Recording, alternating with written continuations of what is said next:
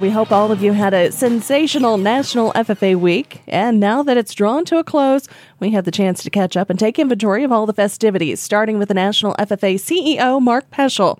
Now, Mark, it's always a pleasure to have you on the program. Give us a few of the highlights from the big week. Well, thanks for having me on the program.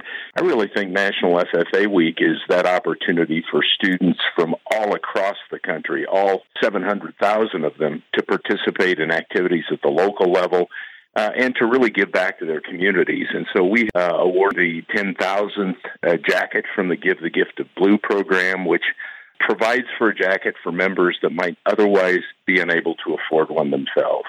That was a big day for a young lady in Indiana. We also had a very successful Give FFA Day. 1,100 donors, which was a record, gave over $200,000. And I think the significant thing about that is over 40% of those dollars were designated back to state associations. So we're really spreading the love, so to speak, and ensuring that we are seeing appropriate funding both on the national and on the state and local chapter basis.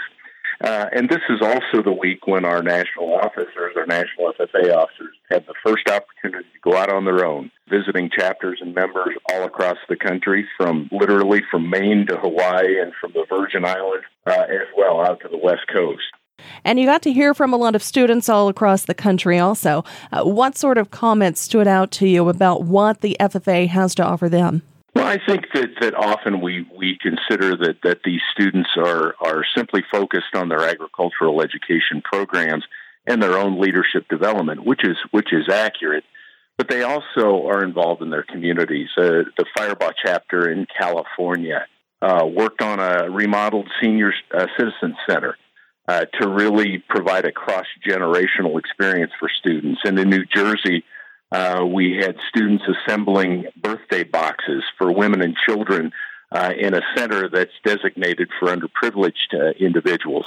And then you move to North Dakota, where students were tying blankets and pillows that were donated to the county social services office. And the list goes on, from hunger alleviation to projects in parks. Our members are playing a very important role in not only strengthening agriculture and growing themselves, but building the communities in which they reside. Absolutely. Really living out that FFA motto in everything they do. Mark Peschel, National FFA CEO, thanks for taking the time to be with us today. Now joining us is Tess Seibel, FFA Eastern Region Vice President. Tess, we spoke to Mark just a moment ago, and he mentioned that Give the Gift of Blue program.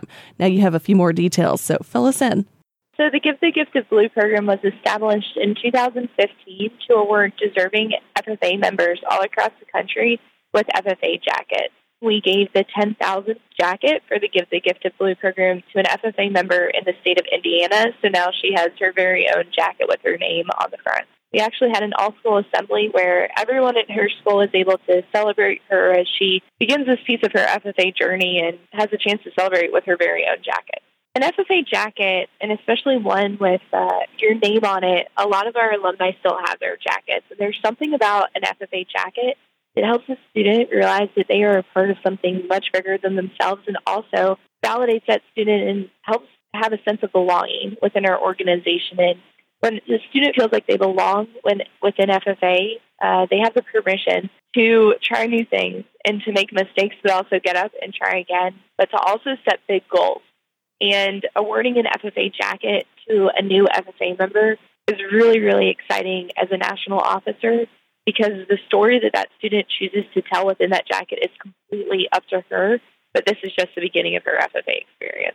I grew up with an ag teacher as a father, and so I remember going to the shop and helping out with FFA things since I was a little toddler, helping him out. But I've seen how ag ed transforms students into confident individuals who are able to step up and be a positive influence in their local communities. Thank you, Tess. And for more on the Give the Gift of Blue program, just visit ffa.org/giveblue. And as Tess mentioned, that 10,000th FFA jacket that was awarded during National FFA Week, and we have the recipient with us now, Allison Burns, a sophomore from North Miami County in Indiana. Allison, congratulations to you. Now, tell us about your experience and what it means for you to wear the jacket. Well, I found out about this jacket at the beginning of the month. I was shocked and surprised when I found out about it because I never expected this jacket to reach such a small rural school. I met Tess, the national officer. She was super kind, and she's a great model to all the members. Receiving this jacket gives me the chance to further my journey in FFA and partake in activities that would have been difficult without one. I hope that I can become a role model while wearing this jacket and encourage others to join the FFA organization. So how did you get involved in the FFA? Well, my friend Audrey really encouraged me to join, and it really took off from there. I just saw the way that agriculture took a part in their lives, and they developed so many great skills from this program, and also grew lifelong memories that they will keep for a lifetime. Our school is super big in FFA, and they've had a lot of success in it. And just seeing that and the way that it encouraged their lives and had such a big influence in it is really what pushed me to join. Well, congratulations again to you, Allison, and we can't wait to see where the jacket leads you. Again, Allison Burns, proud recipient of the 10,000th FFA Blue Jacket. And as we know, many members have worn the blue and gold over the years, and although the jacket may now hang in the closet, they never really leave the organization behind. So with us now is Josh Rusk, Executive Director of the FFA Alumni and Supporters. Josh, welcome to the show. Tell us more about the sector of FFA membership you work with. Yeah, well, thank you very much, Janet, and always great to talk with you. We recognize our former members and those supporters that have come on board to really help promote FFA and share the value of what FFA has done for them. And so we look towards our former members, our alumni.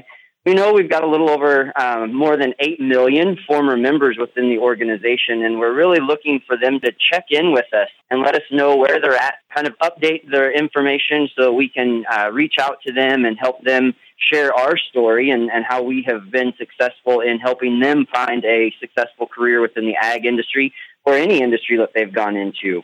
So how exactly should you go about checking in?